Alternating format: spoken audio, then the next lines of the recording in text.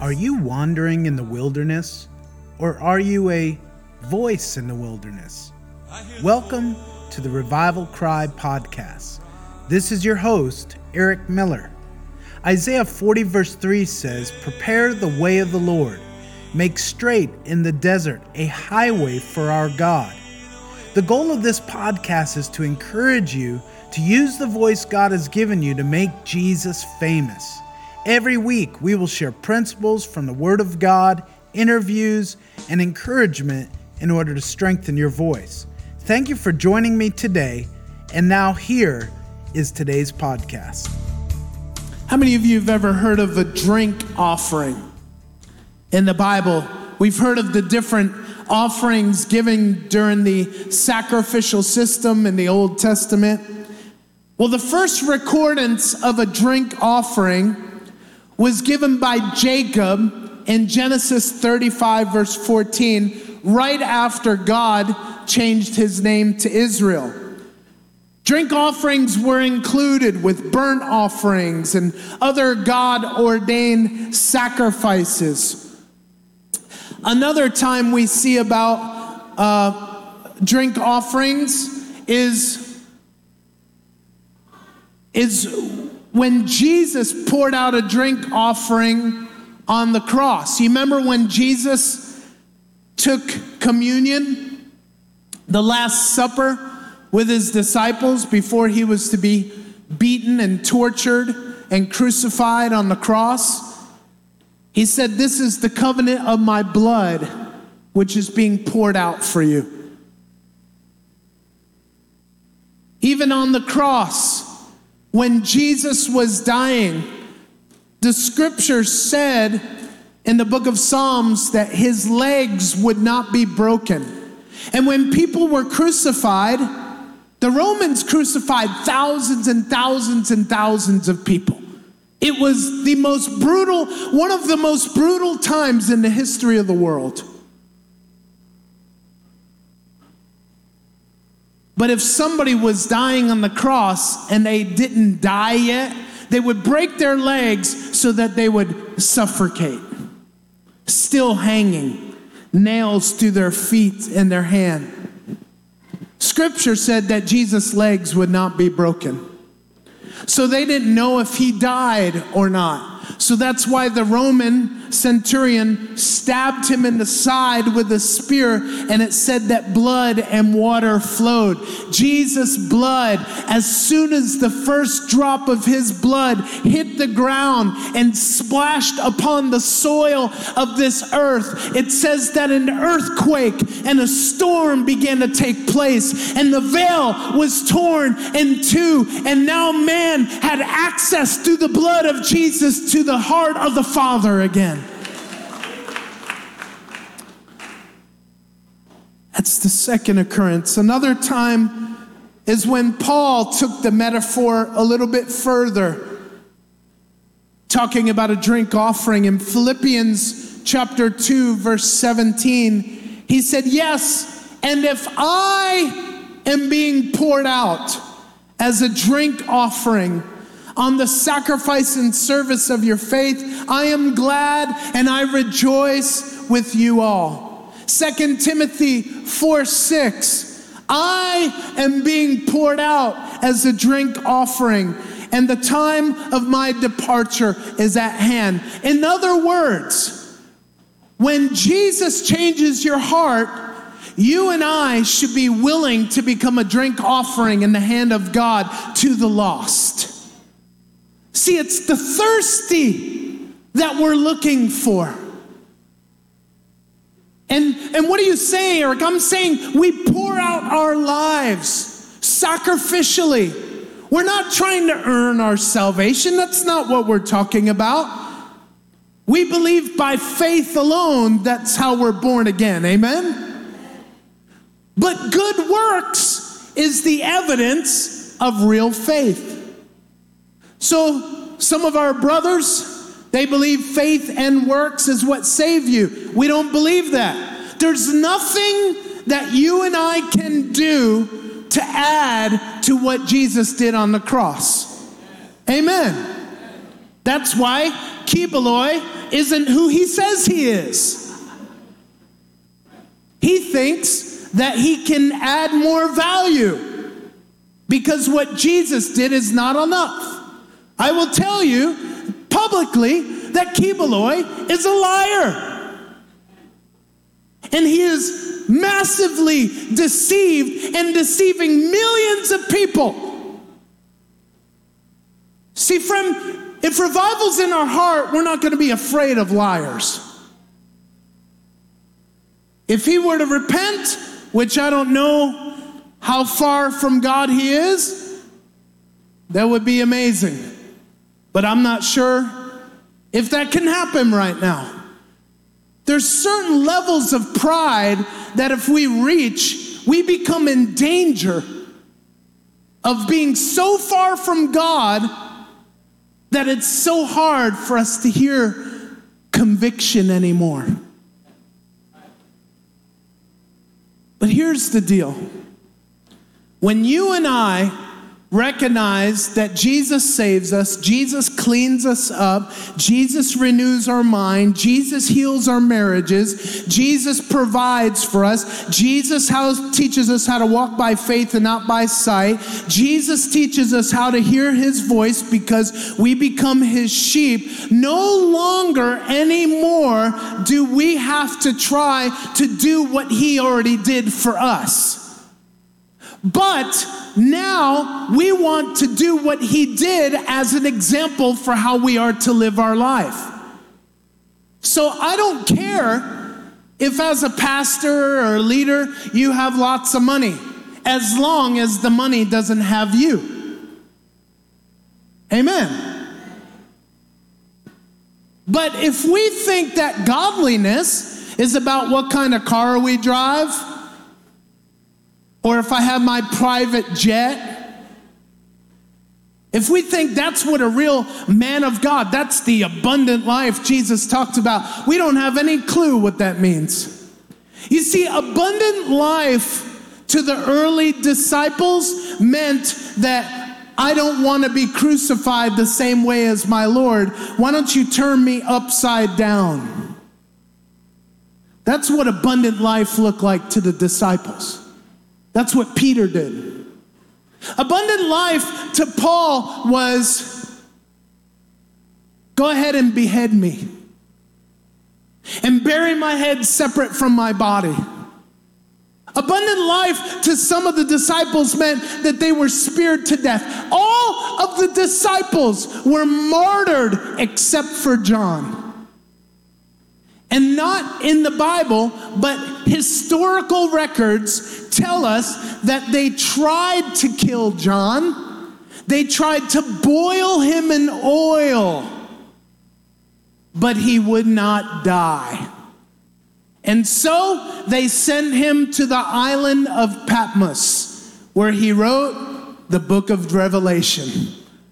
I want to tell you, friend, if you're willing to pour out your life as a drink offering to this world, the way that Jesus poured out his life for you and me, God knows what to do with you. God knows how to use you. But you have to stop and say that you are the potter, I am the clay. Do in me, do with me, mold me however you want to. It's not about me anymore. It's about you. That's revival. How does somebody come to the end of themselves and then say, pour out my life so that others can taste and see that the Lord is good?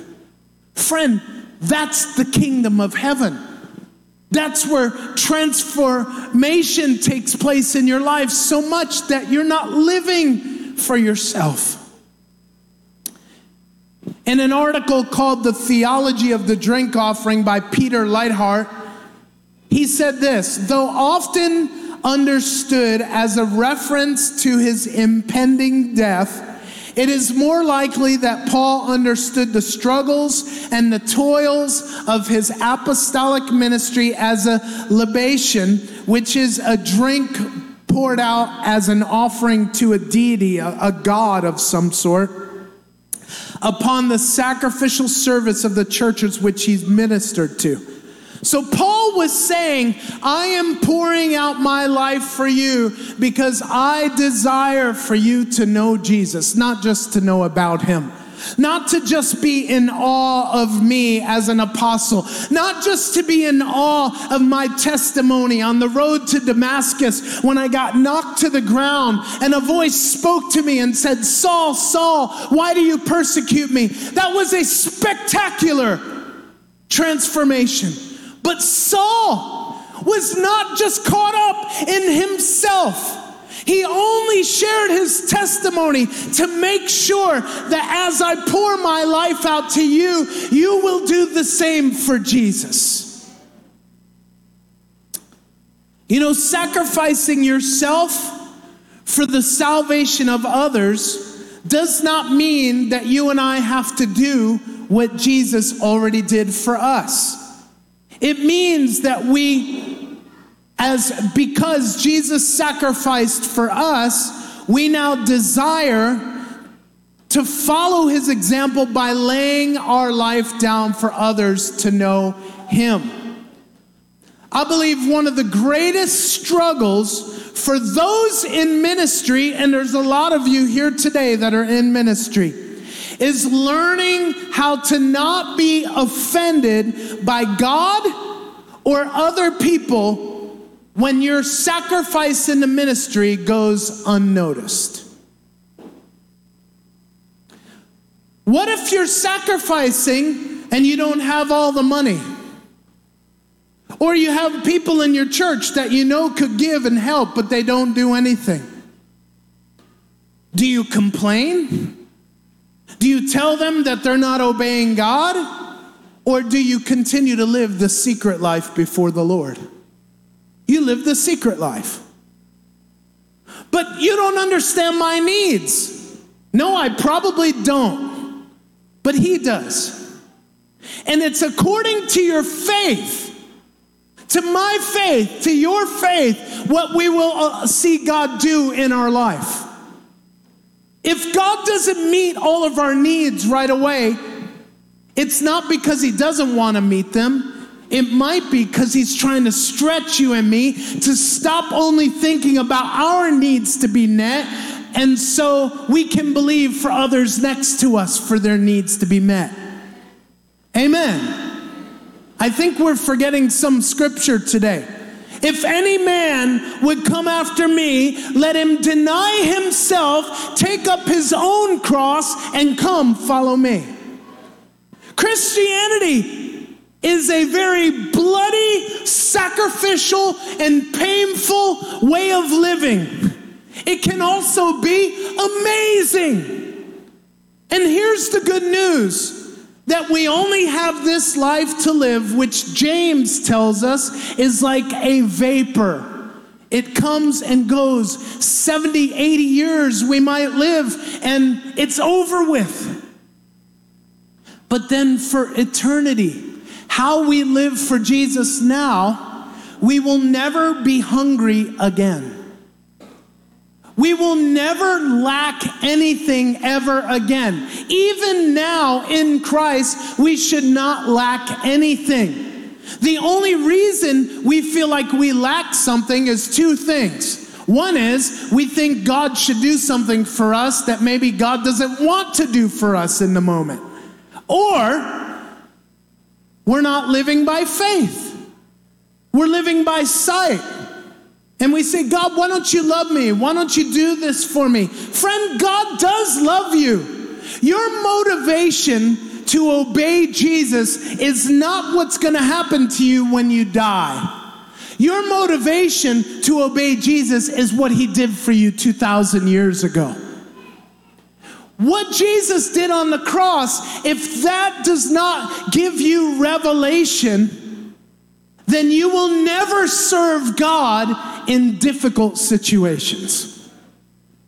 And you will always expect him to do something for you without you having to do anything for him. That's not Christianity. If you want to follow Jesus, he said, surrender. Leave everything. Trust me. He knows what he's doing. The primary way God reveals himself to the lost is by seeing the evidence of transformed lives. So if you and I are not changed, how are the lost ever going to find Jesus? Sure, Brother Richard was telling us that we have Muslims that are having dreams and visions. God can reveal himself to anybody. But what's the purpose of the Great Commission? The purpose of the Great Commission is to tell the world that Jesus came in the flesh, he died, he rose again, you could be forgiven of your sin, and Jesus is coming back again. And you have to be ready. If we're not telling people that, if we're not being salt, if we're not being light in the world, then friend, we are keeping people from understanding such a great salvation we have in Jesus Christ. There's no greater evidence of a transformed life than when somebody sacrifices for others to know who Jesus is. What is sacrifices? It's living secretly before God. It's obeying. It's not telling everybody what you're doing all the time. It's not telling what your left hand is doing from your right hand. It's not telling everybody how much money you gave or how much time you prayed and things. I'm not saying you can't tell people those things. I'm simply trying to communicate that if we do what we do as unto the Lord, then there will be more people who will look at our transformed lives as God blesses us, as God lifts us up, as God opens doors to where they see divine intervention. I want divine intervention in my life. I don't want to sow of the flesh and reap of the flesh. I want to sow of the Spirit and reap of the Spirit. Amen?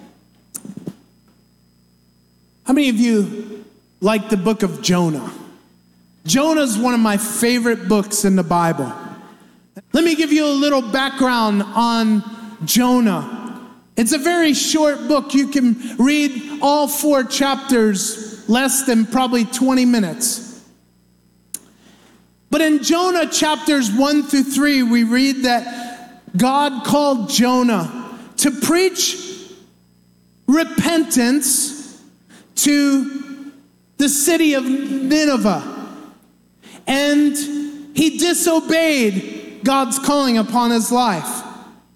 And he runs to go to another city called Tarshish. And he gets on a ship and he goes to the bottom of the ship while everybody else is upstairs and having a good time. And then a storm comes. And during that storm, they're worried about the other people on the ship are worried if they're going to survive or not. And then Jonah feels guilty because he knows that this storm is taking place because of his disobedience. Boy, that's a powerful thought right there. Imagine if God would connect my disobedience or my obedience to the success of other people around me, or to their demise. You see, when the church lives in sin, what does that do? It hurts our witness. And it causes people to say that I don't believe in the God of the Bible. Because look at that pastor right there. Look at that leader. They're addicted to sin. They're not living what they preach. Jonah was convicted. He was a hypocrite.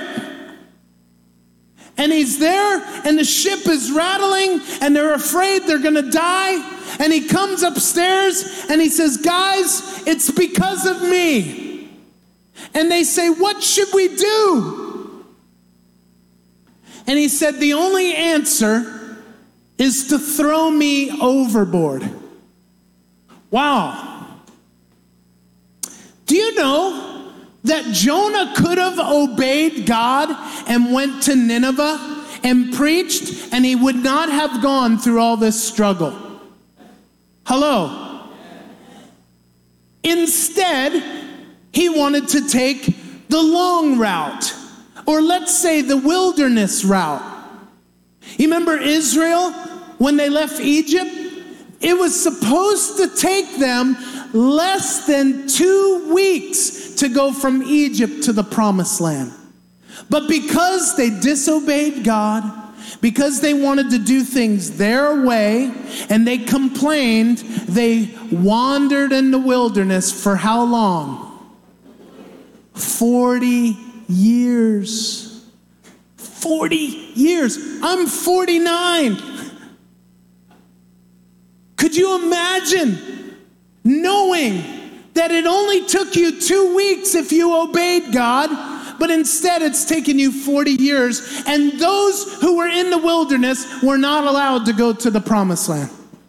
It was only those kids who were born in the wilderness that entered into the promised land. Jonah is thrown overboard. And then what happens? The mercy of God sends a big tuna fish. The Bible doesn't say tuna, but we're in General Santos. Sends a big fish.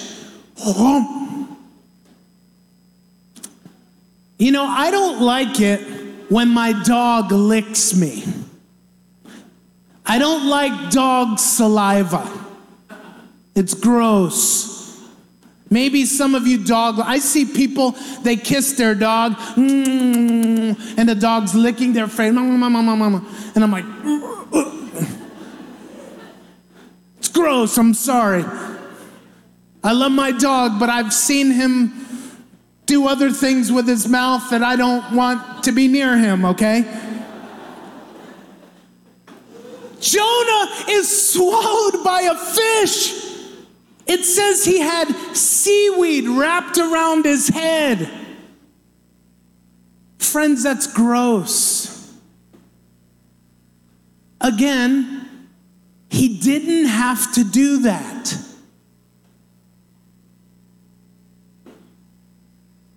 One time when we first moved here to the Philippines, I was praying for revival, fervently praying.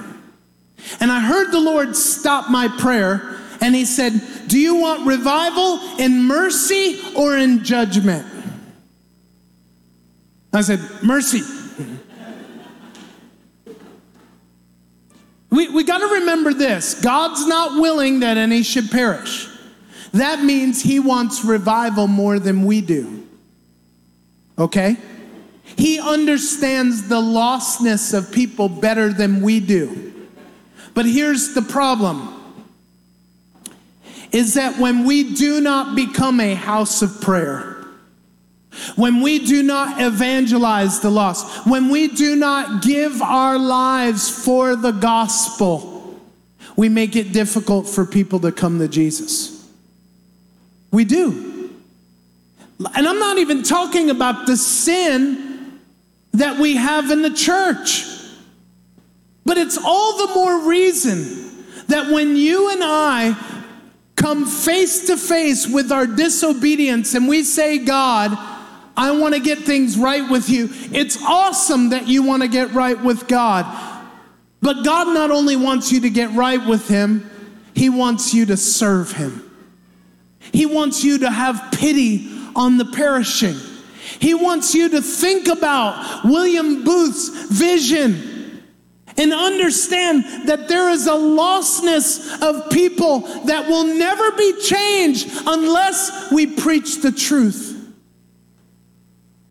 In that fish, Jonah learns how to value prayer. Sometimes your prayer life doesn't really develop until you're under pressure.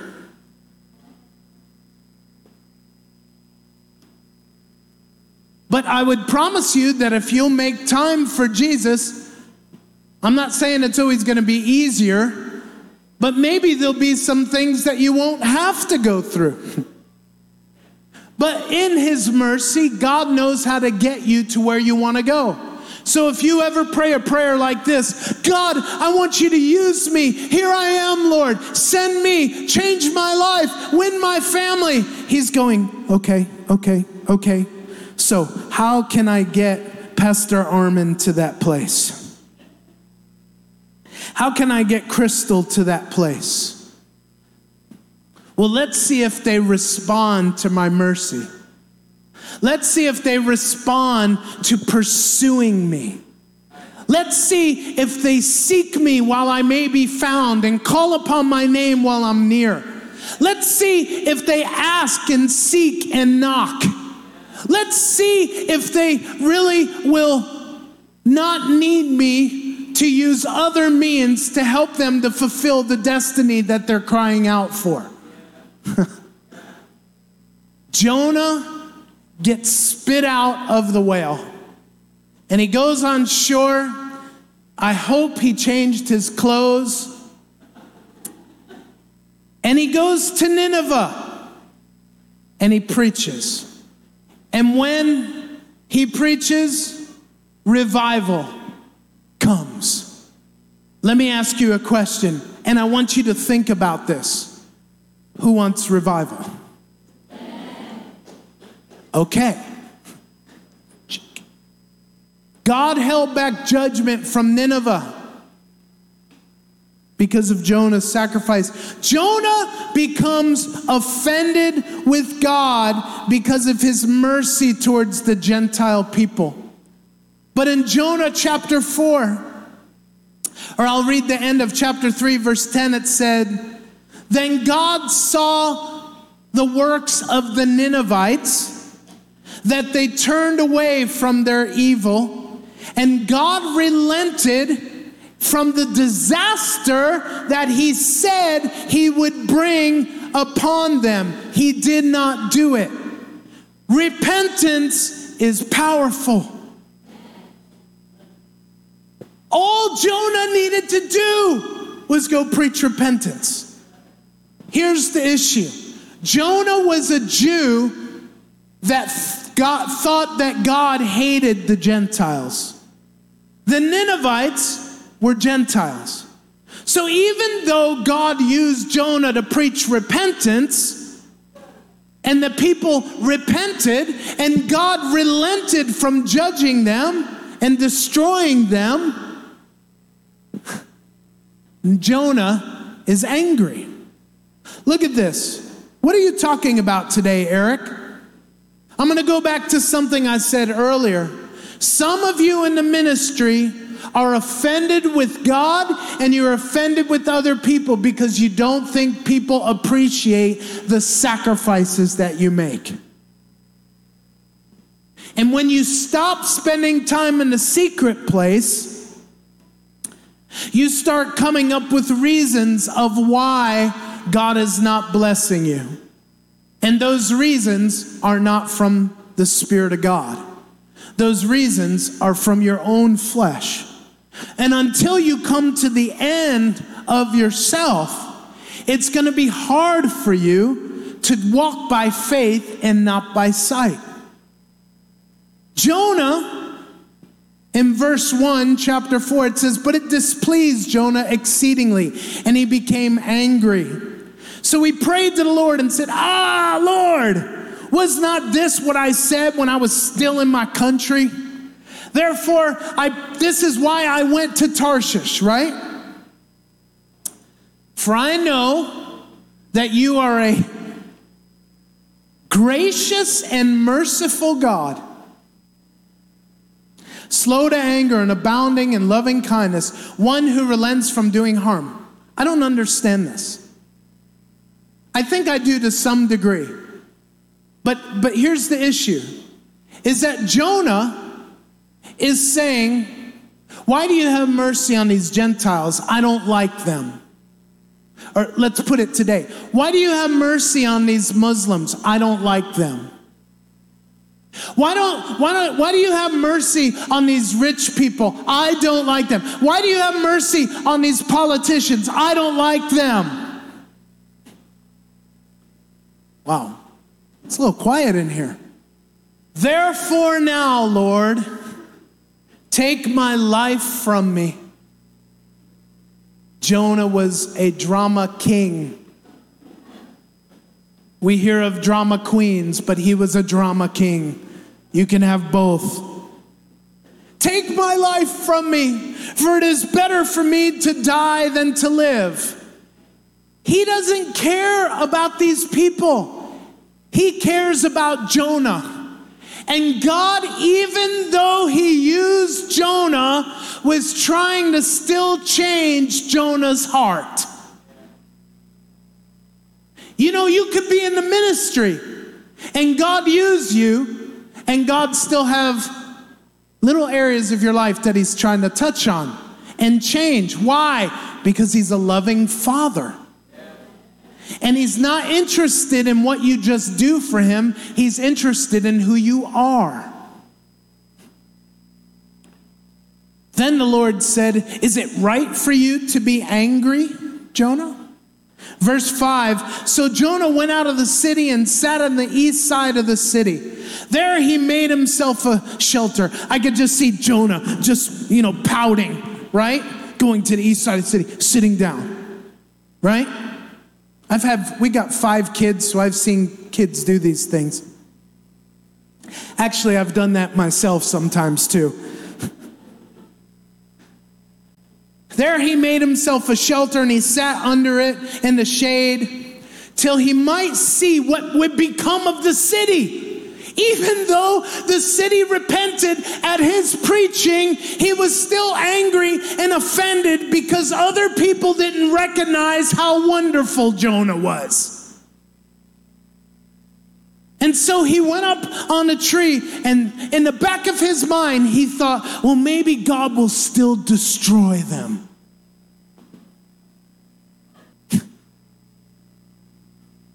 And the Lord prepared a plant. I love this. And made it come over Jonah that he might have shade for his head to deliver him from his misery. Oh, baby. So Jonah was very grateful for the plant. Look at my plant. It's so cool.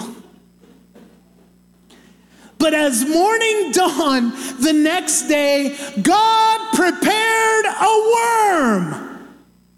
Everybody say worm. Oh boy. And it so damaged the plant that it withered. It was the mercy of God that God put that plant to grow up over Jonah's he was probably bald. I bet you he was bald, and he was thinking, I'm hot. I don't want a sunburn up there. And this plant is so refreshing, and I can still watch Nineveh be destroyed. But then a little wormy comes along. Oh, look, it's Jonah. Ooh, Jonah has my favorite plant.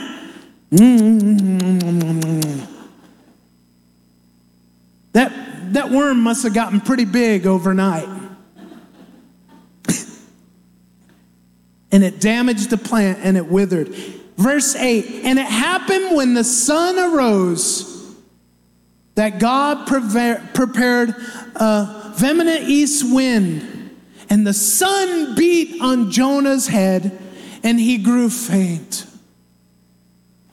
Then he wished death for himself and said, it is better for me to die than to live. Woe's me. Friend, this is what we look like to God a lot of times. God not only wants you to do the right things for him, he wants you to live with his heart for people. He wants you to be sensitive to what he cares about. That means when you're on a Jeep and you see a mom with her kids and struggling to get change, you say, oh, no, I'm going to help you pay for it today. Or if there's something that you see that you can do for the good of others, doesn't always have to come through money. It could come through time. It could come through sacrifice, serving in some way. My dad does not know the Lord. He's had a heart attack. He's had 2 strokes, and he's still alive. And I've preached the gospel to him since I was 20 years old. And he still hasn't repented and put his faith in Jesus. But you know what? I don't go to God, I hope that you destroy him at some point because I'm angry at my dad. No, you know what we do? My wife and my 5 kids, we serve my dad when we stay with him. My dad has a rather large belly. I know he's not watching this, so it's okay. He can't clip his toenails. I'm just telling you how to serve people sometimes. I had to do that. Clip my dad's toenails. That is gross.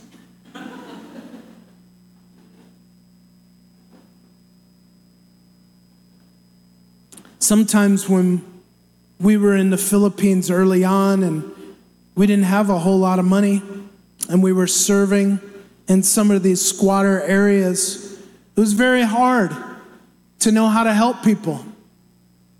So we do whatever we can to serve. And then we started to see some people come to the Lord. Where's Renante? There he is. About 14 years ago, we were doing a little mini crusade in every barangay of Agdao. I think we were doing like 12 throughout the year.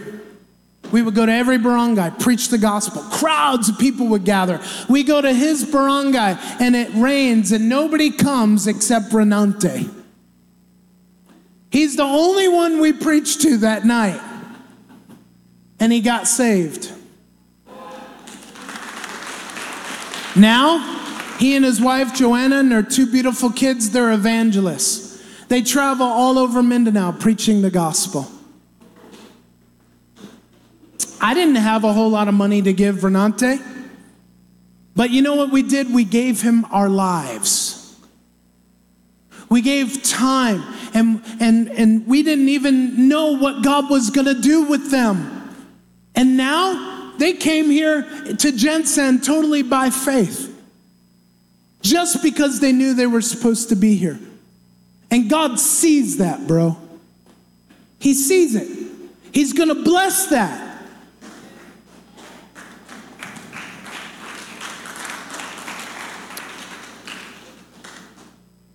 Jonah wished for himself to die. Then God said to Jonah, is it right for you to be angry about the plant? In other words, I'm the one who made the plant grow. Sometimes the Lord gives and the Lord takes away. You remember we used to sing that song probably 15, 20 years ago? What's the verse I'm looking for? You give and take away.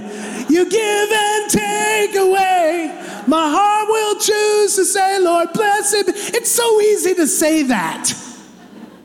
But then when the Lord gives and he takes away, that doesn't feel so good.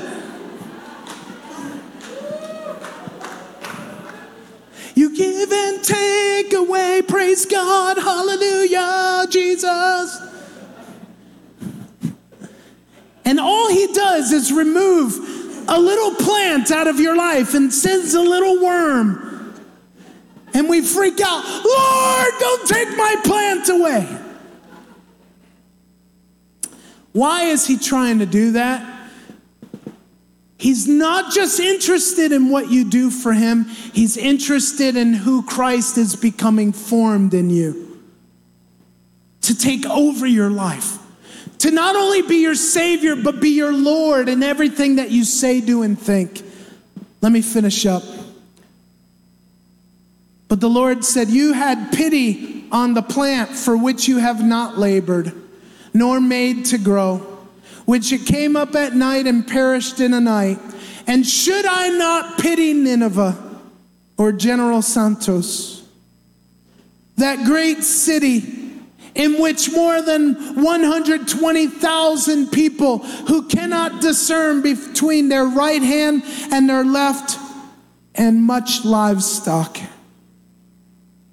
Listen, your personal sacrifice is directly related to revival in this nation.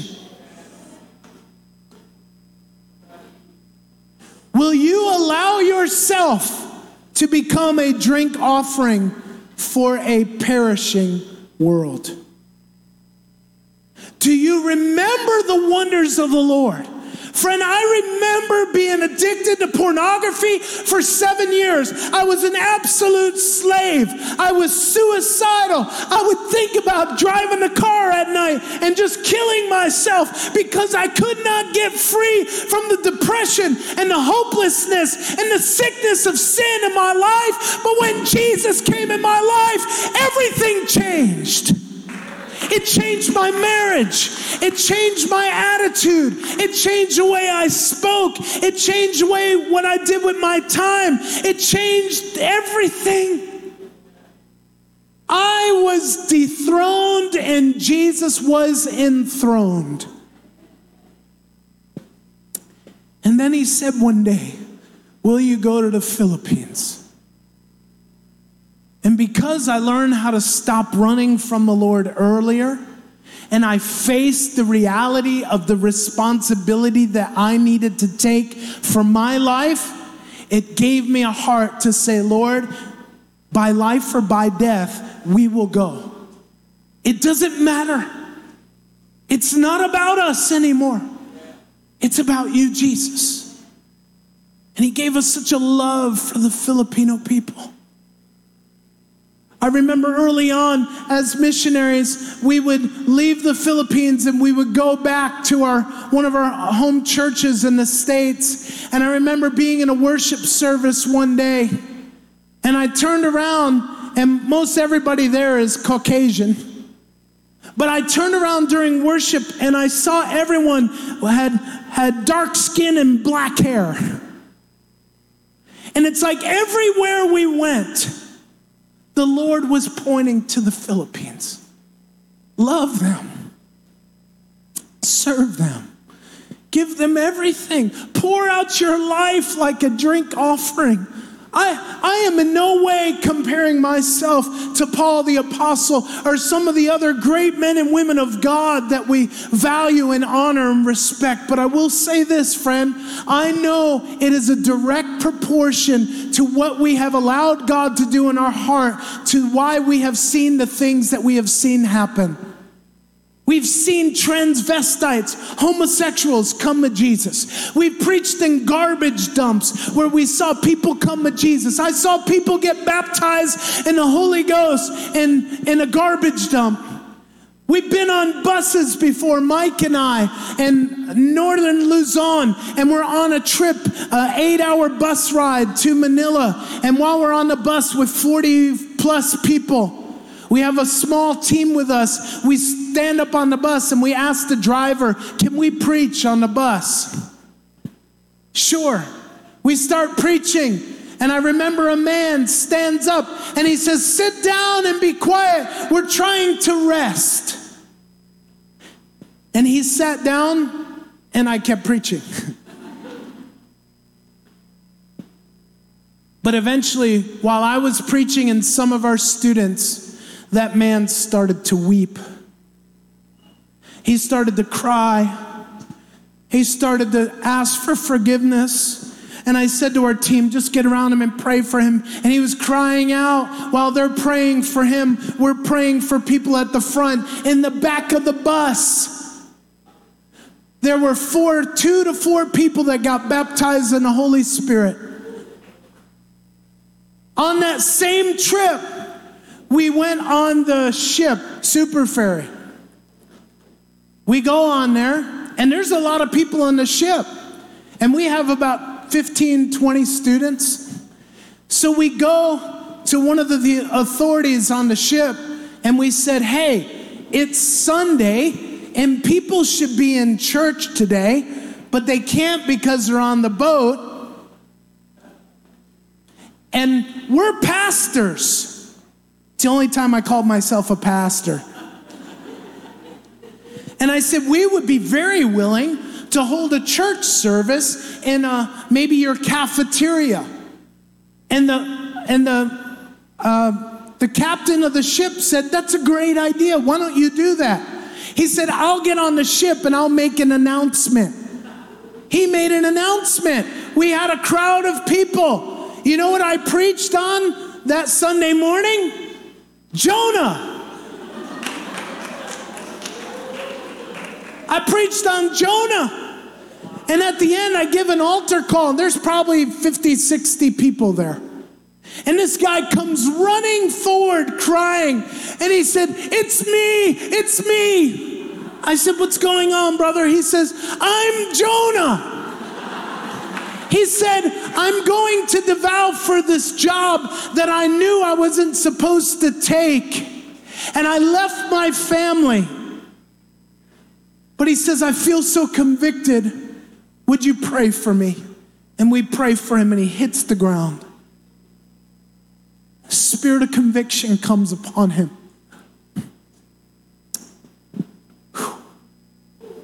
David Wilkerson, when God called him to go back to New York City, he said, God has called me back to New York City to be a drink offering for his glory. My one great prayer is, oh God, let me give myself wholly to you. Let me be poured out in tears, in brokenness, in supplication and intercession for the lost and hopeless. Accept all my time, all my energy, all my love, all my will as a living sacrifice. Let me see the emptiness and nothingness of all earthly things. Let me renounce all selfish ambition and self-love. Let the ministry that you have given me be poured out as wine to you, Lord. And let me stand one day before your judgment seat, emptied, completely poured out. This I know is my last opportunity to be a drink offering, a sweet smelling aroma to him. Is the Spirit calling you to? Are you being weaned from this world? Do you feel his magnetic pull toward giving all to him? Then present your body wholly to him as a living sacrifice. Be poured out. It is our reasonable service to him. Thank you for listening to Revival Cry with Eric Miller. Please subscribe, rate, and write a review for this podcast on iTunes, cpnshows.com, or wherever you listen to podcasts. To find out more or partner with our missions work around the world, please visit us at revivalcry.org. I look forward to being with you next week.